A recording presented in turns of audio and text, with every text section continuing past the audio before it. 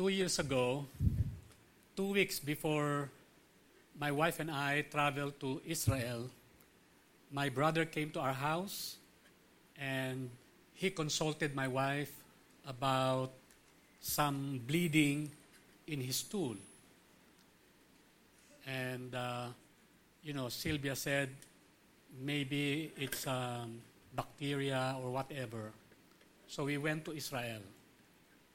And then while we were there, we heard the news that after his biopsy, my brother had third-stage colon cancer.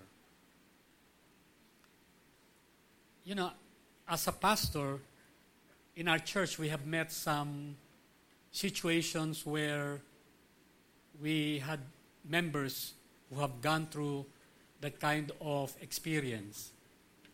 In Shaw Boulevard, we had about 6 people who have had those kinds of illnesses.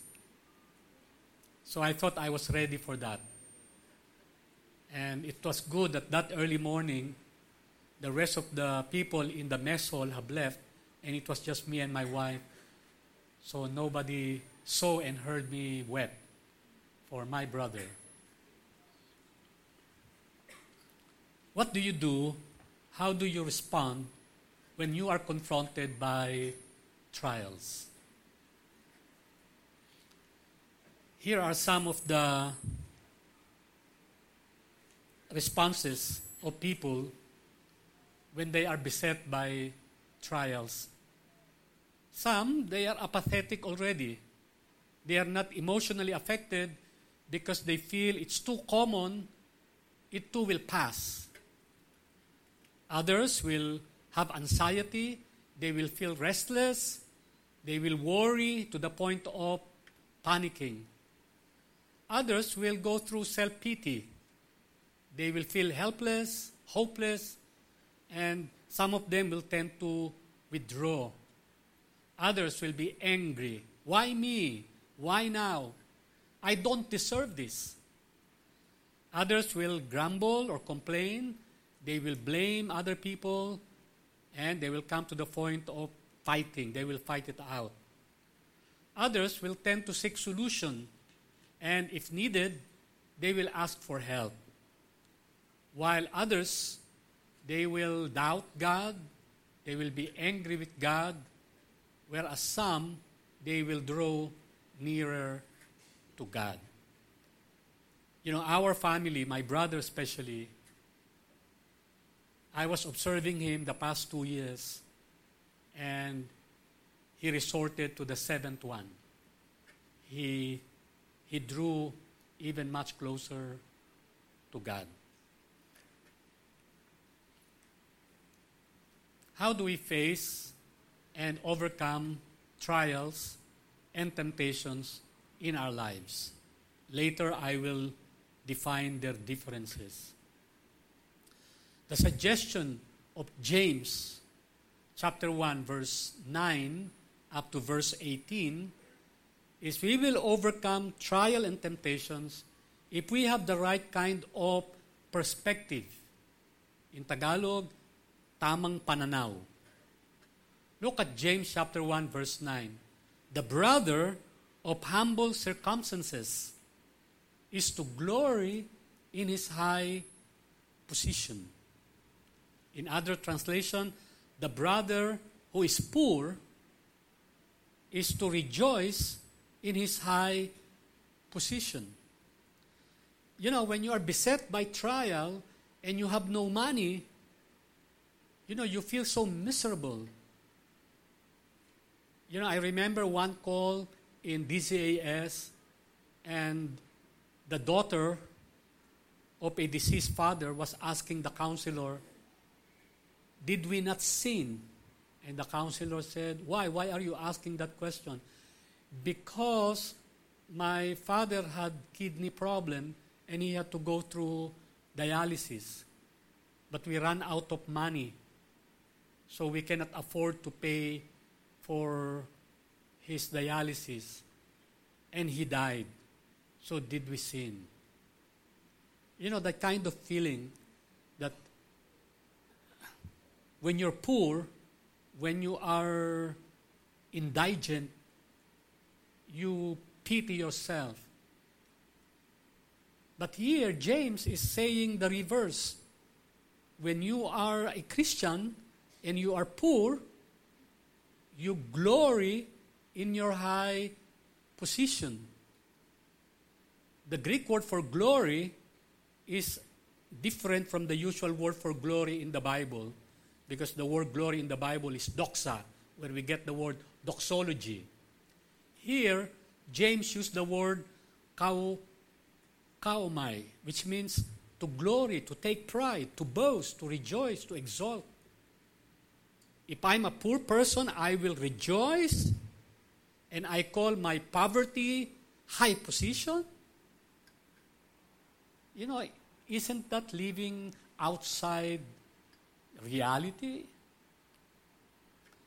The word high position means dignity, eminence, altitude. So when you are poor and you are beset by trials, you should not wallow in self-pity or helplessness or hopelessness. Instead, if you are a Christian, you glory in your high position. And what is that high position when you are poor? In one translation, the Living Bible, it says, a Christian who doesn't amount too much in this world, meaning who is poor, should be glad, for he is great in the Lord's sight. In the world, you look pathetic, you look helpless, you look indigent. But as far as God is concerned, you are in a high position. You know, sometimes when we read words like that in the Bible, we say, this is what I'm saying. The Bible is irrelevant. The Bible is not real. But I like to show you that the Bible is more real than what we expect. So let's look at two unhealthy perspectives about the poor. Perspective number one, the most recent. The kalipunan ng damayang mahihirap. In short, kadiwa. Kadiwa. Ano nga, tama ba? Kadamay. So why are they popular now in the Philippines? Because the last time, as a group, they took over a housing project of the government. That housing project was for policemen and army people. But the policemen and army people were not occupying those houses built by NHA. So this group of people in Metro Manila went to that area and occupied those houses. And what was the response of the president? To give them those houses.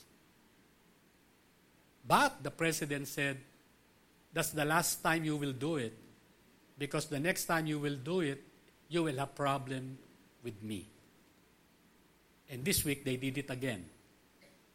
And the president said in radio, in the TV, I'm giving you until 12 noon tomorrow to vacate the new places that you are occupying, or else you will have problem with the president. How did this group of poor people look at themselves? Look at what they are clamoring for. Libreng kuryente, libreng tubig, libreng kabuhayan na dapat ibigay ng gobyerno. It seems that if you are poor, you have that right to demand from the government. It seems that, the government owe you something. The government isn't perfect, but it is trying its best to address the housing problem in the Philippines. Of course, they are not doing very well. But it is not a reason why if you are poor, you will demand the government to give you something for free. I have an older friend who is an administrator of a city. And he was so excited with this project because his project was to build a high-rise building for the poor. And he was so excited because he wanted to help the poor. So that housing project was finished. And it has complete facilities, electricity, water, and it is near a school, and it's near an area where people can work. So he was so happy. And then the next time I saw him, he was so sad. And I asked him, why are you so sad? Your project was finished. Yeah. But those who are living now in that place don't want to pay. So they are using illegal connections, both for water and electricity. You know how much NHA will be charging people who avail of NHA housing project? 200 pesos per month. And the irony is, the poor is willing to pay more than that to their community organizers. So that's one unhealthy perspective about the poor. That when you are poor, you can demand. But the other bad perspective about the poor, sorry, I don't know who actually said this, but it's in the tabloid. The Palacio means Malacanang. And it says, peste kayo mga kadamay kayo. Again, that's a bad perspective. Because you look at the poor as with less dignity. And that's a tragedy in our country. When you are poor, you are regarded as lazy, as a bum.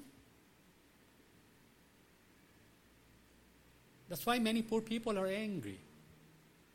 Because for them, they just need opportunities. How does the Lord look at the poor? Those of you who have humble circumstances, rejoice or glory in your high position. What is the high position of the poor as far as the scripture is concerned? Well, in the Bible, we read, this poor man cried, and the Lord heard him and saved him out of all his troubles. Psalm 72, the Lord will have compassion on the poor and the needy, and the lives of the needy He will save. Psalm 140 verse 12, I know that the Lord will maintain the cause of the afflicted and justice for the poor. In Proverbs 19:17, one who is gracious to a poor man lends to the Lord, and the Lord will repay him for his good deed. The high position of the poor seems to be that as far as God is concerned, He has a heart for the poor. And if God has a heart for the poor, we who call ourselves children of God need also to have a heart for them. We cannot afford to look down at the poor people simply because they are poor. Many of us here started poor. Well, that is the Old Testament. What about the New Testament? Jesus' first teaching in the New Testament mentioned about the poor. And He said, happy are the poor in spirit, for theirs is the kingdom of heaven. In the Gospel of Luke, there is no qualifier. It just says, blessed are the poor, for theirs is the kingdom of heaven. What does that mean? Well, it's good to look at the paraphrase. In the Message, it says, you are blessed when you are at the end of your rope. With less of you, here is now their high position. Here is now their blessing. There is more of God and His rule. Because you cannot depend on people, sometimes you cannot even depend on yourself, then you run to God. In the other translation, God makes happy those who know that they need Him. The kingdom of heaven is for them. I love this poster in Google. Sometimes, trials are God's way of taking our hands off of things that are not really secure and putting them on the only thing that is, and that is God Himself. You know, and some people experience that when they run out of source of help and God is the only one remaining, they realize that God is sufficient.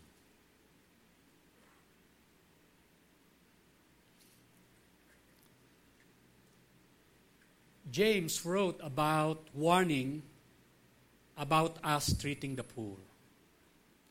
And this is dedicated to us as a church. James wrote, "My brethren, do not hold your faith in our glorious Lord Jesus Christ with an attitude of personal favoritism." And how is that?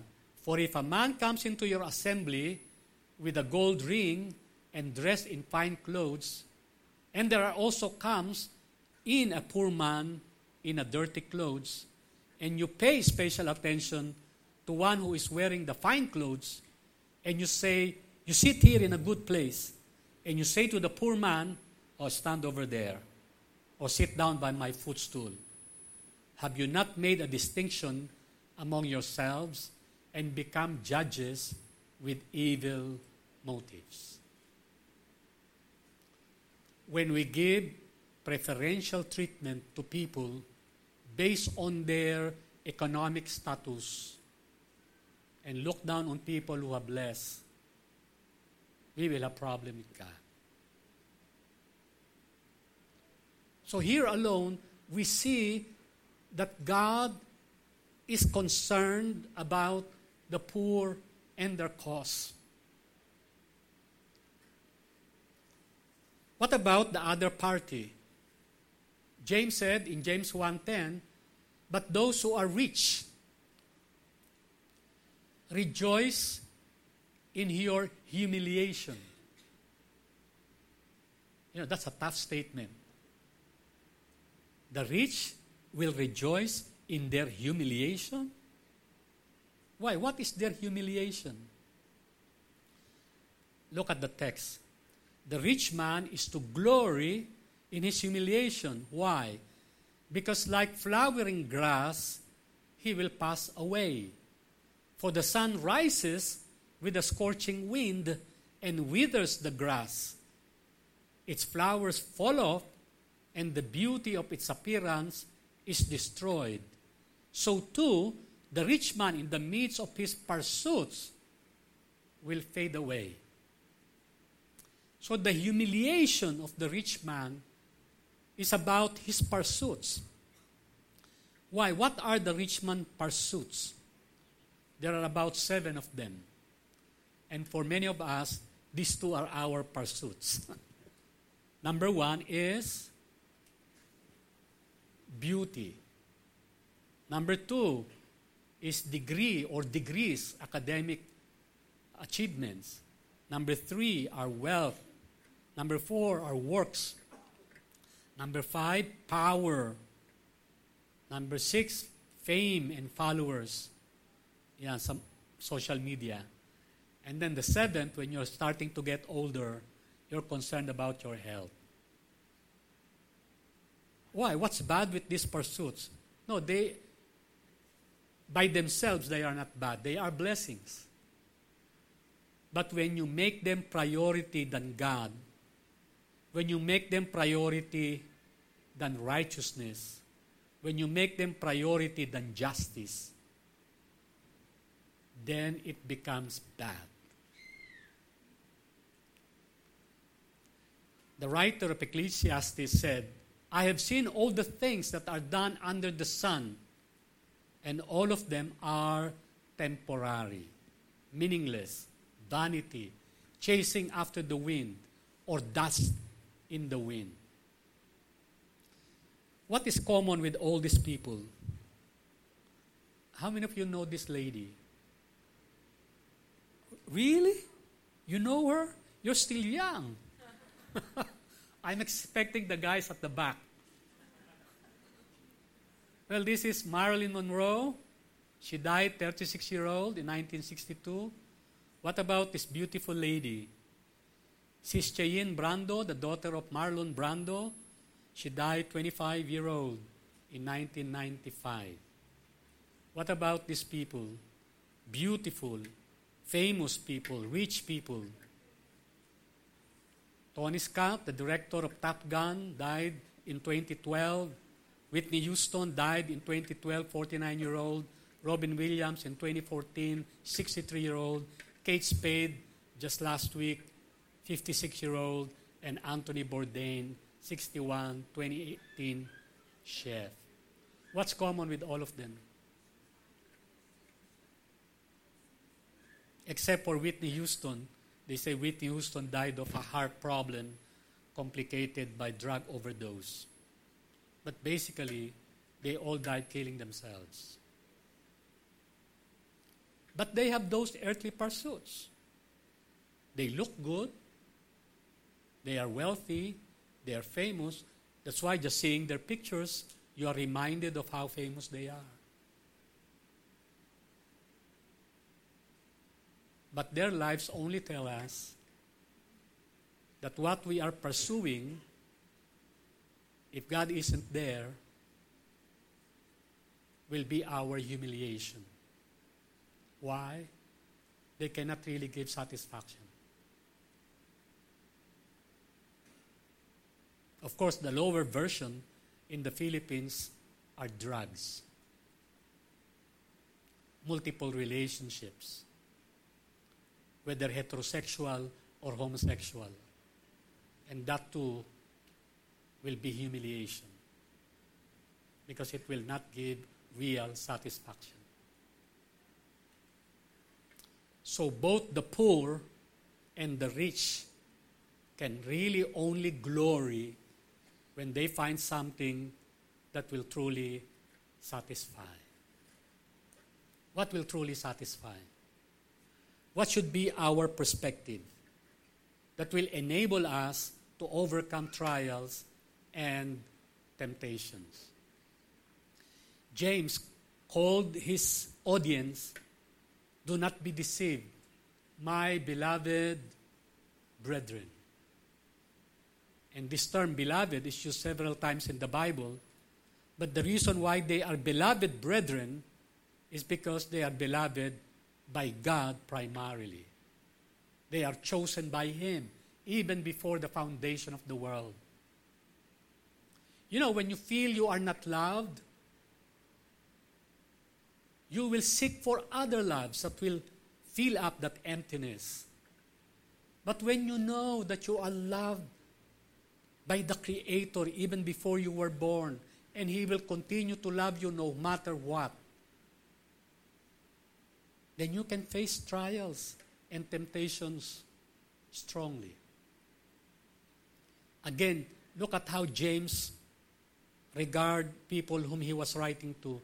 "Listen, my beloved brethren, did not God choose the poor in this world to be rich in faith and to be heirs of the kingdom which He promised to those who love Him?"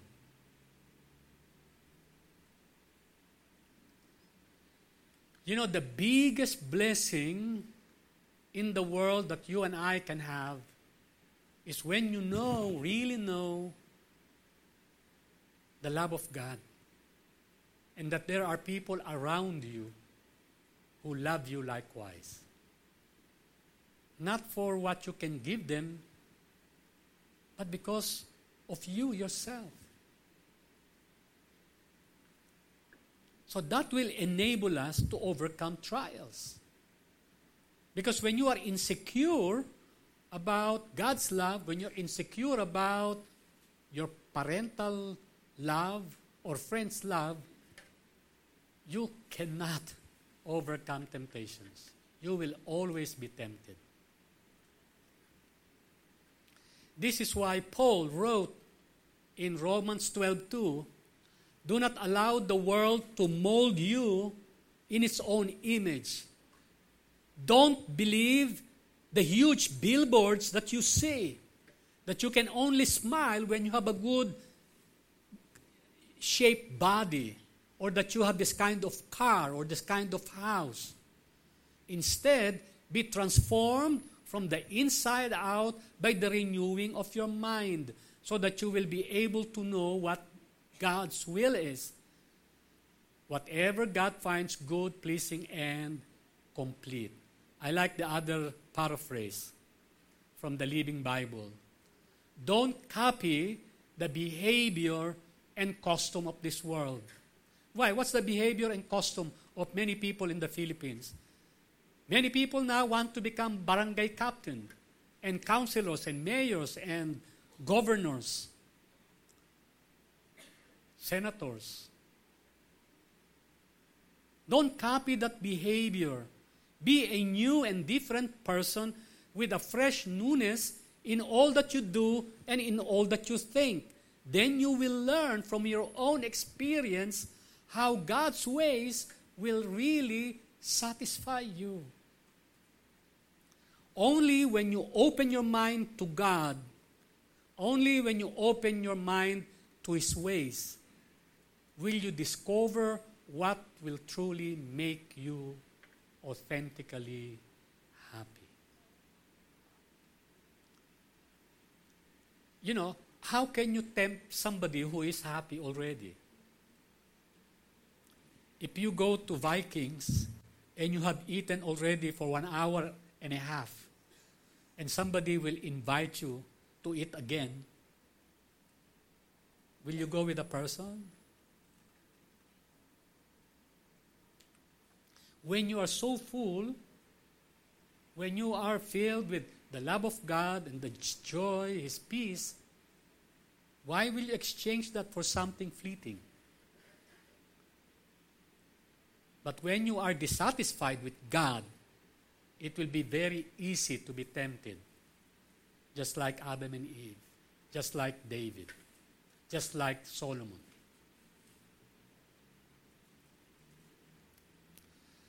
The second way how to face and overcome trials is to always pronounce what is true. Because many times, we follow the pronouncement of the world. Look at James chapter 1, verse 13. Let no one say when he is tempted, well, I am being tempted by God. For God cannot be tempted by evil, and He Himself does not tempt anyone. No, Pastor. I think it was God who tempted me. I was just there in my cubicle, in my office cubicle, and then God sent this beautiful lady with very low plunging whatever.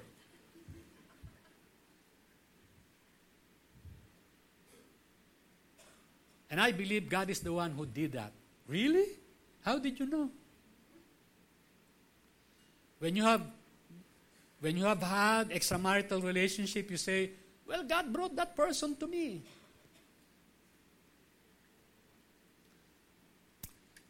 James said, each one is tempted when he is carried away and enticed by his own lust. The word lust in the Bible means excessive desire. Desire is not bad, but when it is excessive, it becomes lust. The desire for food is good, but when you're eating, when you're already full, what do you call that? Gluttony. When you have slept already 8 hours and you will sleep additional 4, that's already over-desiring to sleep. We are enticed by our own desires. Then when desire has conceived, it gives birth to sin. And when sin is accomplished, it brings forth death. You know, we cannot blame God for our failures.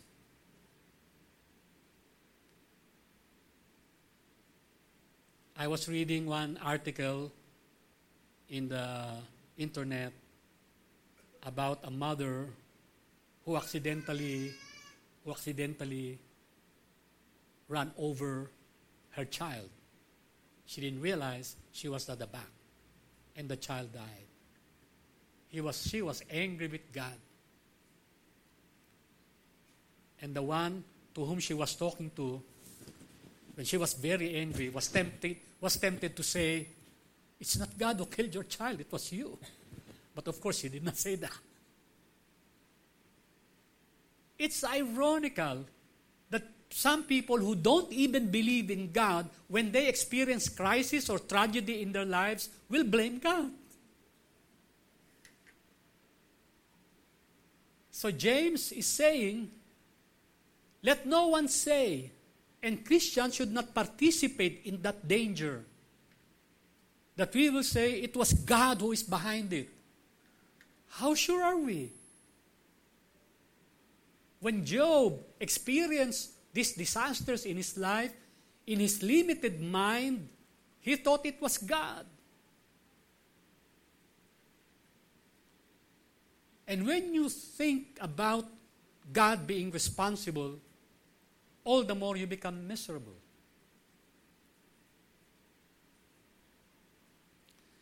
So what should be our pronouncement when we are going through tough times? James continued by saying, whatever is good, whatever is perfect, is a gift coming down to us from God our Father, who created all the lights in the heavens. But unlike the lights in the heavens, that sometimes is too bright, sometimes it is dim, God is different. He never changes. He does not cast a shifting shadow. Meaning God will never deceive us. God will not be good today and mean tomorrow. What He was yesterday, He will be today, and He will be forever. That's what James is saying. So we cannot blame God for our disasters, especially disasters where we are personally responsible. James 1:18, He chose to give birth to us by giving us His true word. You know, when we are going through trials, when we are going through temptation, it is very critical that our minds are filled with God's word, because when our minds are filled with people's opinions, especially if they are fake news and ungrounded opinions, then we become even more miserable. God gave us His true word. His true word is reliable. It can be dependent upon. And look at the content of that word. We, out of all creation, became His prized possession. Yes, when you go to an orchidarium, you will say, wow, beautiful plants and flowers. When you look at the zoo, wow, beautiful creatures, beautiful animals. But you know what the Word of God is saying? What is man that you are mindful of him, and the Son of Man that you care for him? You have made him a little less lower than God. You have crowned him with glory and majesty. You have put all things under his feet. You know, God made us His prized possession. Whether you are poor Christian, whether you are rich Christian, you are precious to God. You are the apple of His eye. Jesus died for you. He was willing to give Himself for you. So don't exchange yourself with cheap substitutes like 10 minutes to 30 minutes sexual pleasure with somebody not your wife or not your husband, or with money, that you exchange your soul. Jesus said, what would it profit a man to gain the whole world? And deep inside in your very soul, you are empty. But when the Lord is your shepherd, when you have a connection with your shepherd, you will not want. Because the shepherd will make you lie down in green pastures, lead you in quiet waters. But many times when we are going through trial, when we are going through temptations, we cannot anymore look at our shepherd. We only focus on our problems, or we only focus on our wants. James is telling us, during time of crisis, during time of trials, it is good that we follow what the psalmist said in Psalm 121. I will lift up my eyes to the hills. Where will my help come from? My help comes from the Lord who made the heavens and the earth. When we seek the help of men, we get frustrated, we get angry. But those who trust in the Lord, Psalm 125, will be like Mount Zion. They will not be moved. Those who trust in Him will be surrounded by mountains. They will abide forever. So it's very critical during times of trials and temptation. What are you saying? Because what you are saying will affect your mind, will affect your decisions. It will be good that during trials and temptations, we hold on to the true word. You know, it's one thing to say, this problem is too difficult. I cannot handle this. And to say, this problem is too difficult. But God's word says, I can do all things because Christ will supply me the strength I need to overcome this.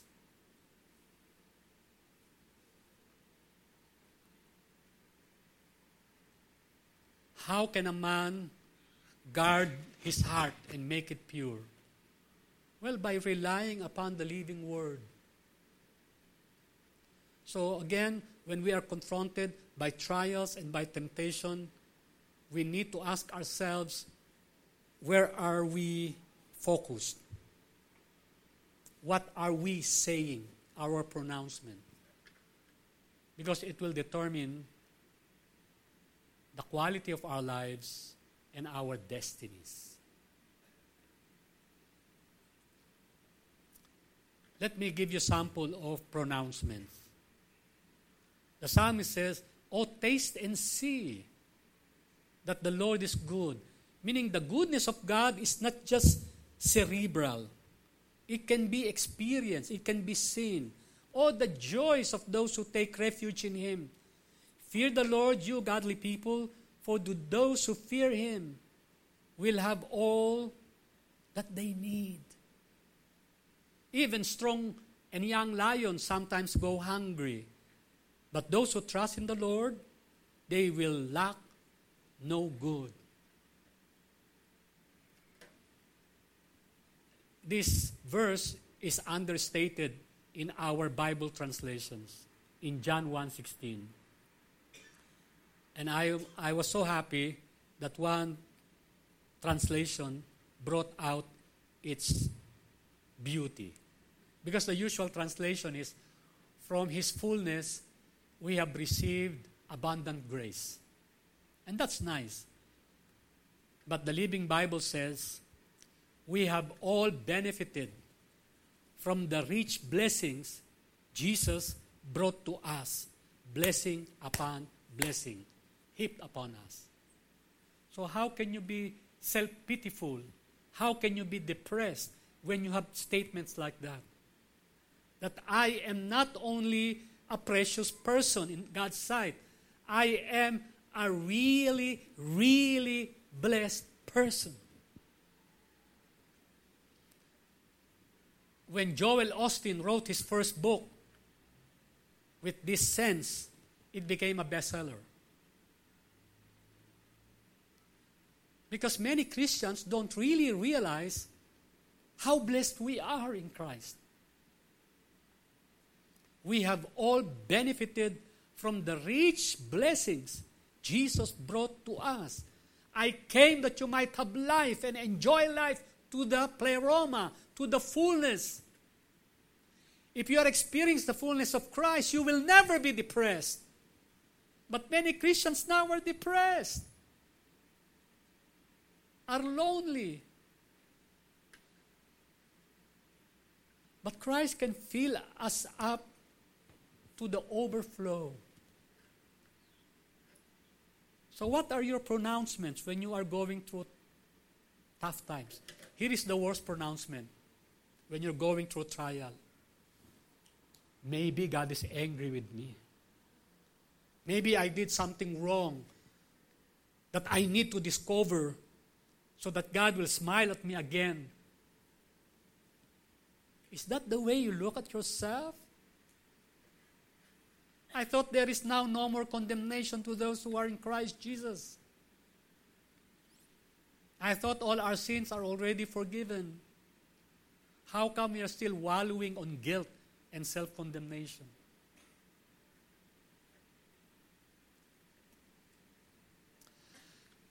Again, when we are confronted with trials, what is the basis of our perspective and our pronouncement? James 1:18 says, it should be the word of truth. And the word of truth is written in the Bible. Many of us are spiritually impoverished.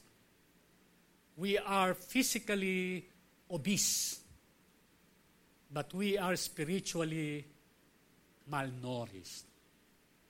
No wonder we have many relational problems. But look at the biblical promise in our passage. How happy is the man who perseveres under trial. For once God's purpose is accomplished, for once he passed the test, for once he realized God's intention, then he will receive the Stephanos, the crown of life, which the Lord has promised to those who love him. And that's already the key. How do I respond to trials and temptation? Well, to maintain your love for Christ.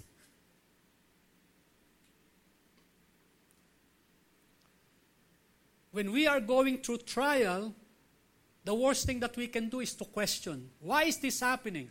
Because many times you will never know. The proper response when we are going through trial is chapter 1, verse 12. Lord, grant me the grace to persevere.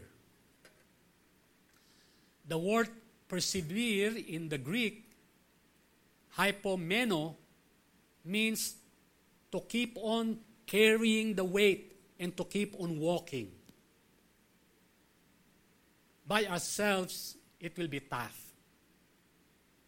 But if somebody will carry that weight with you, you will be able to persevere, to endure, and to overcome. Let me now show you the difference between a trial and a temptation. In the Greek language, it has only one word, peirasmos. So it can be translated negatively as a temptation, positively as a testing or trial. When the source of that situation is Satan, and the aim is to make you fall, make you alienated from God, and later to destroy you, then that thing is called temptation. But why will God allow that to happen? Well, later you will see that when God allows the temptation in your life and my life, He is faithful. He will provide a way out so that you can overcome it. So our response are threefold. One is always pray. Lord, lead us not into temptation. Second is to continue on to believe in God that He will give you victory.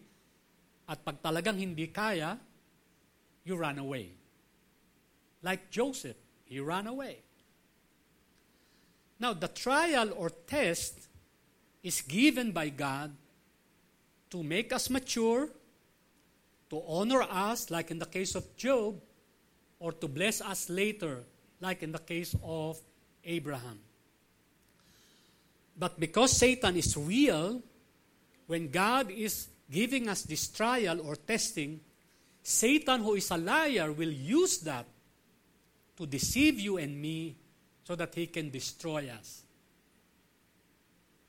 So our response to trial is also prayer, is also faith, but the bigger response is to persevere.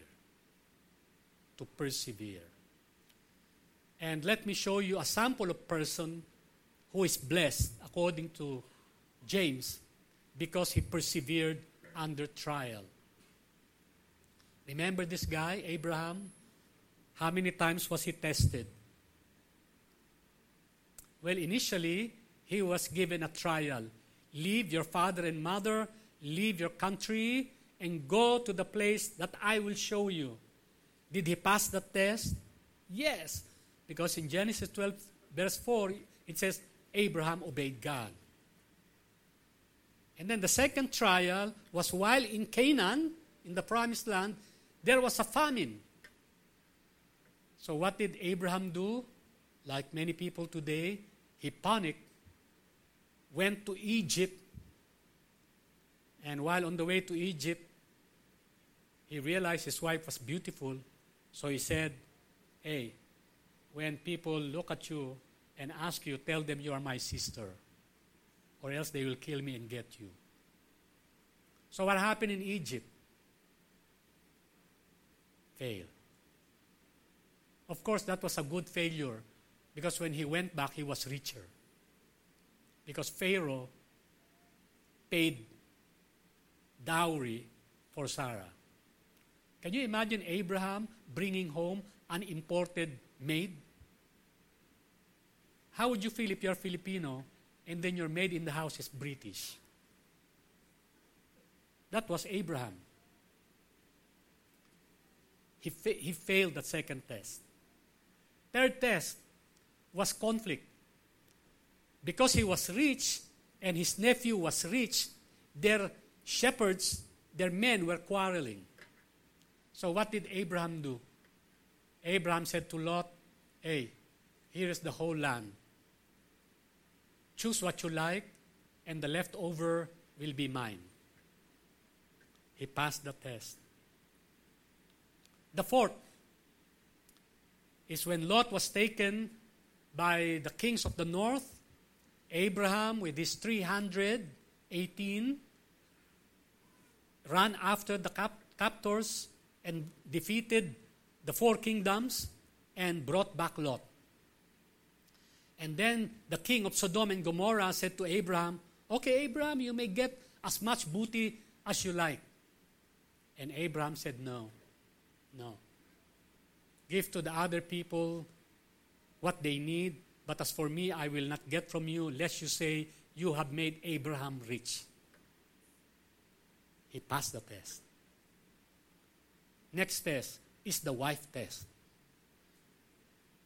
What did Sarah say to Abraham when Abraham was 85?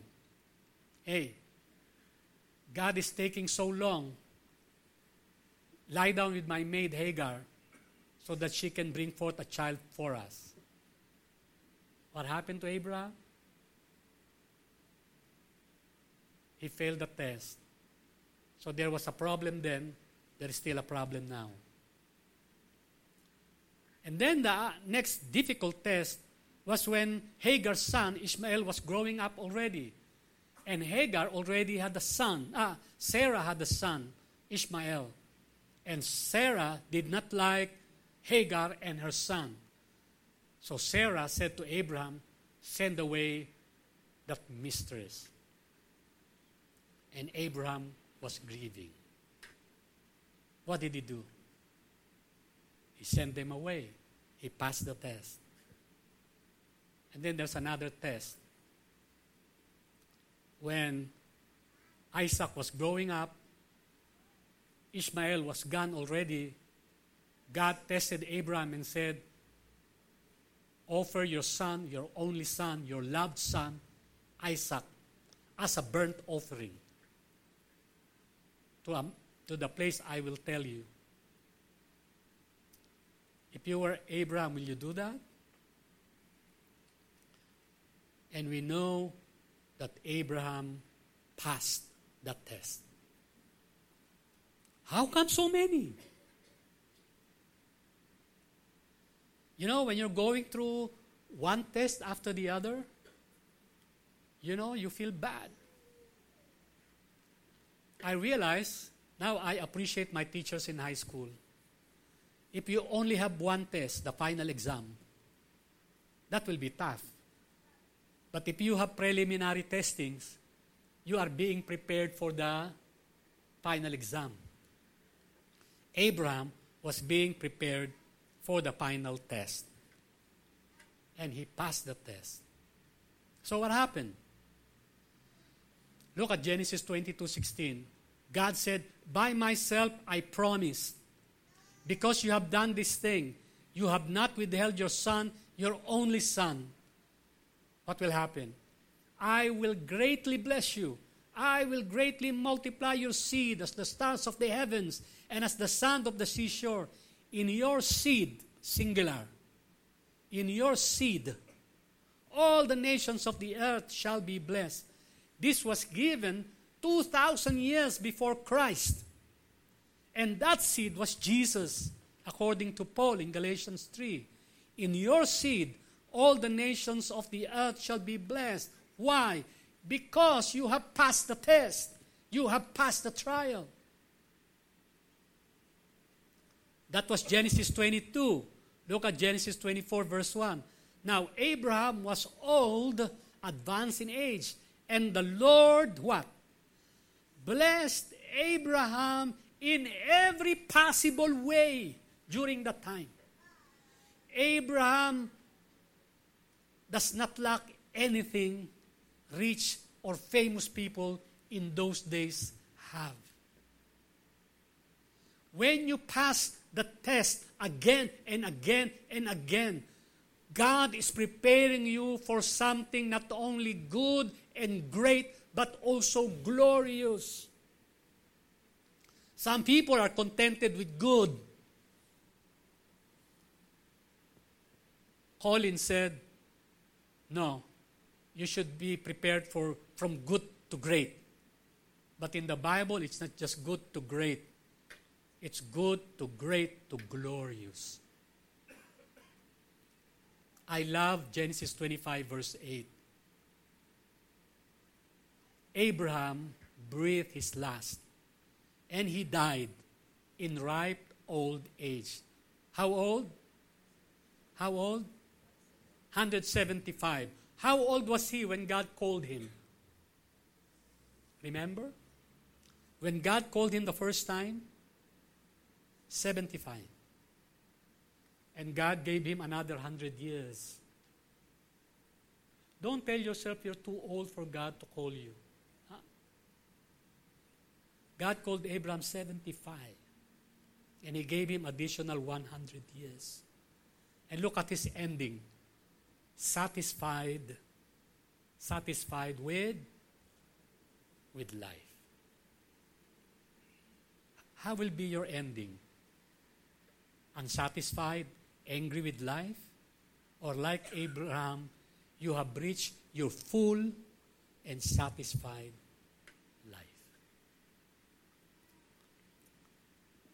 I'd just like to show you how God fulfilled that promise. I will greatly multiply your children.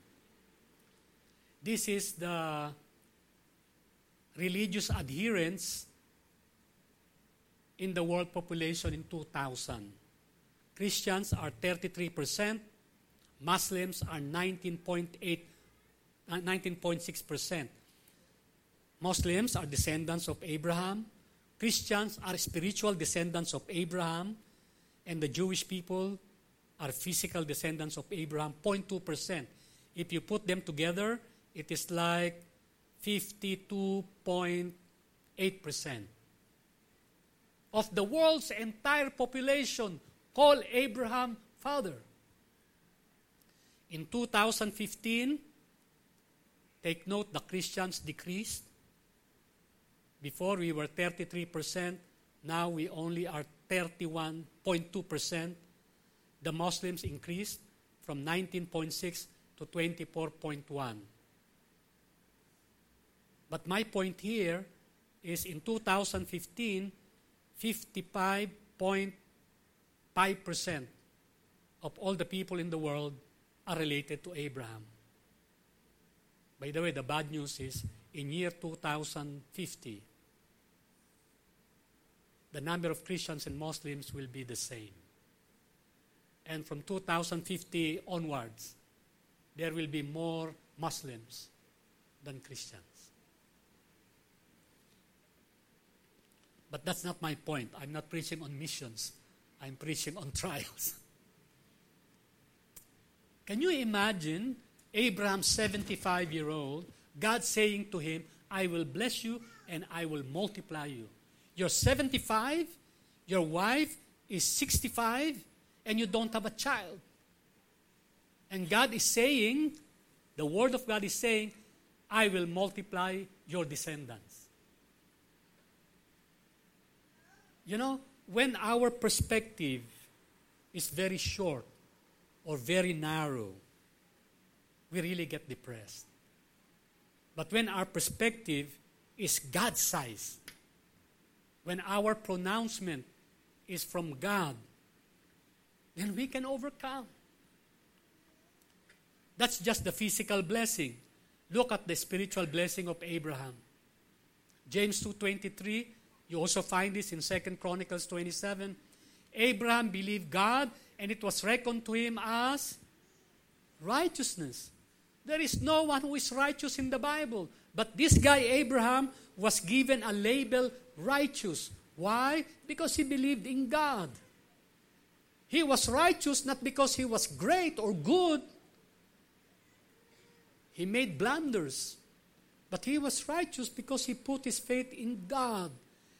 And when he put his faith in God, he was called what? The friend of God. Can you imagine? If you are friend of Rodrigo Duterte, you must feel good. But you are a friend of God. You should feel better. Are you feeling better? Jesus said, I no longer call you slaves. I call you friends. And then you're depressed because you don't have a friend. You posted something in the Facebook, and after 2 days, the likes is only 20, and you get depressed.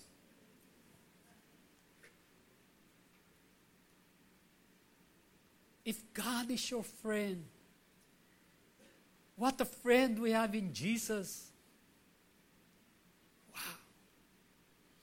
But not only that, in Hebrews 11 verse 10, Abraham was looking for the city. You know, I can imagine when Abraham left his country, by the way, the name of his country now is Iraq. Before it was Ur of the Chaldees. When he left Ur of the Chaldees, it was the New York of his days. You will see ziggurats, buildings, tall buildings. And then God told him to leave that to a land that God will give him. So Abraham went to Canaan, and he was looking for a city better than Ur of the Chaldees. And what did he find out? Maybe that's why he failed the test. Famine. Famine. But he did not stop. He kept on looking. Look at that progressive tense of Hebrews 11:10. He was continually looking for the city whose architect and builder is God. Like young ladies, I'm looking for a partner who is from God, not just anybody. Now, sometimes when we are too desperate, we are saying, whoever comes out of that door, that's it. Abraham was looking for a city whose architect and builder is God. He will not take less. But as it is, they desire a better country that is a heavenly one.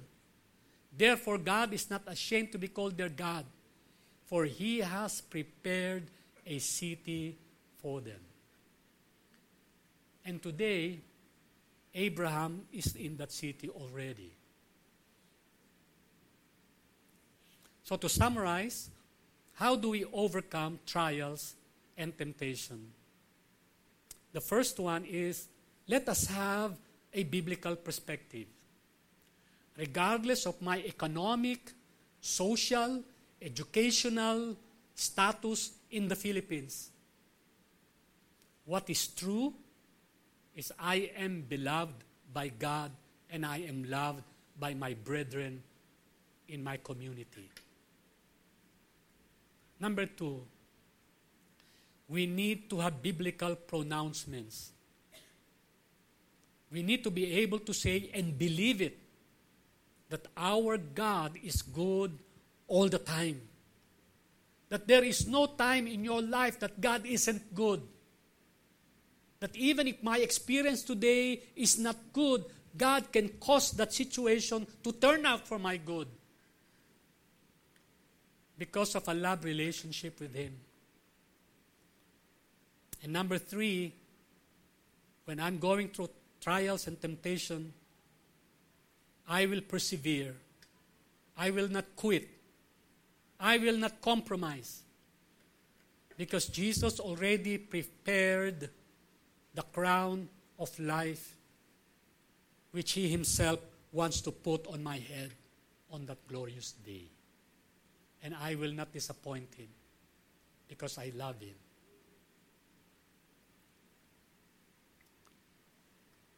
What is our perspective when there is a big temptation before us?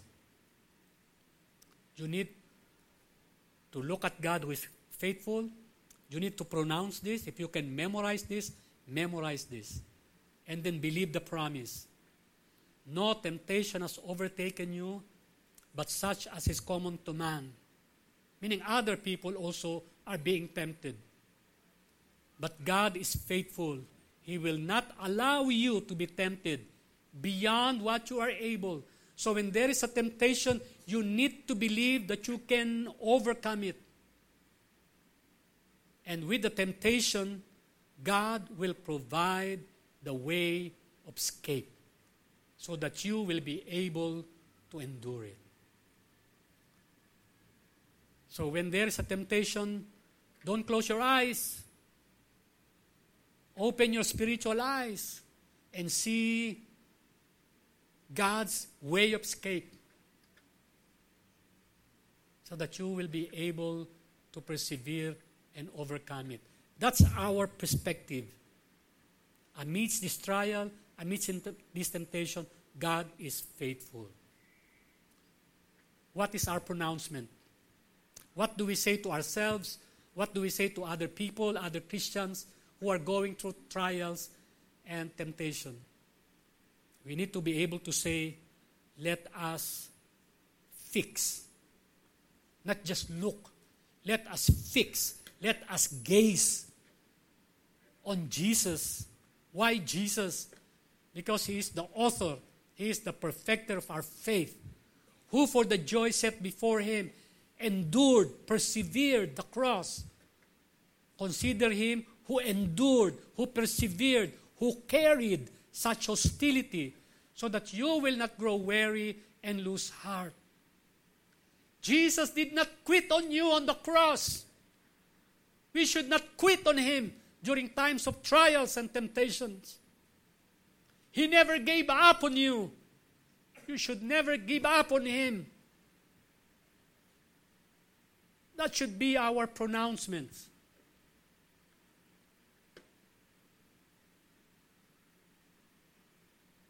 What about the promise? Whatever is born of God. If you are born of God, what's the promise? Whatever is born of God overcomes the world. And this is the victory that has overcome the world. What is that? Our faith. Who is the one who overcomes the world? He who believes that Jesus is the Son of God. And He is in control of all that there is in the world today. Paul wrote, "Thanks be to God who gives us the victory." And why are we victorious? Through our Lord Jesus Christ. 2 Corinthians 2:14, "Thanks be to God who always leads us in triumph in Christ." But Pastor, why does God need to allow me to go through this trial, to go through this temptation? Jeremiah 29:11 says there is a good purpose, there is a good plan. Besides, the God we believe can turn our messes into a message, our tests into a testimony, our trials into triumph, and our being victims to be us becoming victors. This Lord who loved us can turn what? The curses in our lives into blessings for us. And why will He do that? Because He loves us.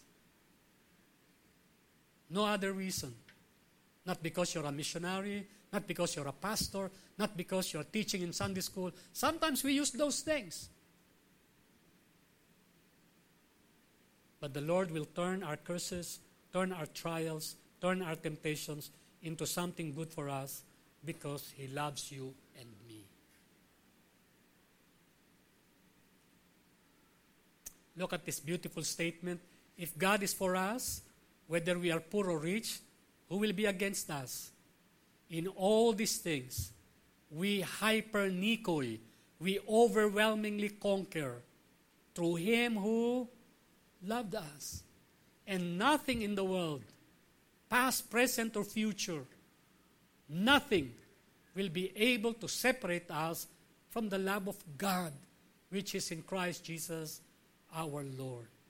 What should keep us standing to the end is the love of Christ for us.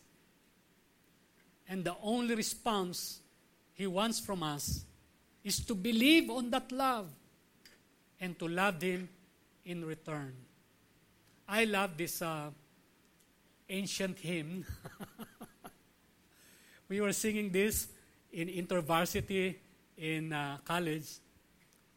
Will your anchor hold in the storms of life when the clouds unfold their wings of strife? When the strong tides lift and the cables strain, will your anchor drift or firm remain?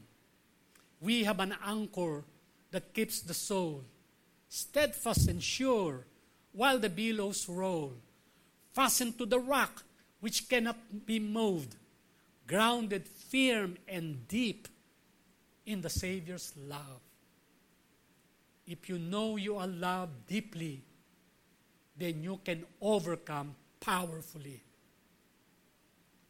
Let me end with these two statements. One Old Testament, one New Testament. Sorry, it is not Psalm 92:14. It should be Psalm 91:14. Because Pete, because Joel, because Toyditz loves me, says the Lord.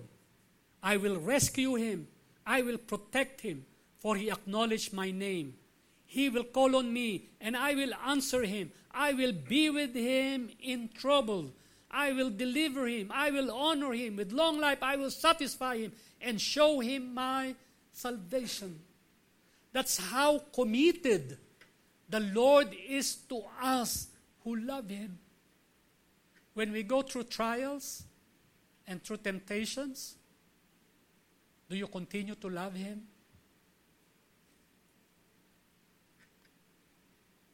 If you love him, then you will bear all things. You will believe all things.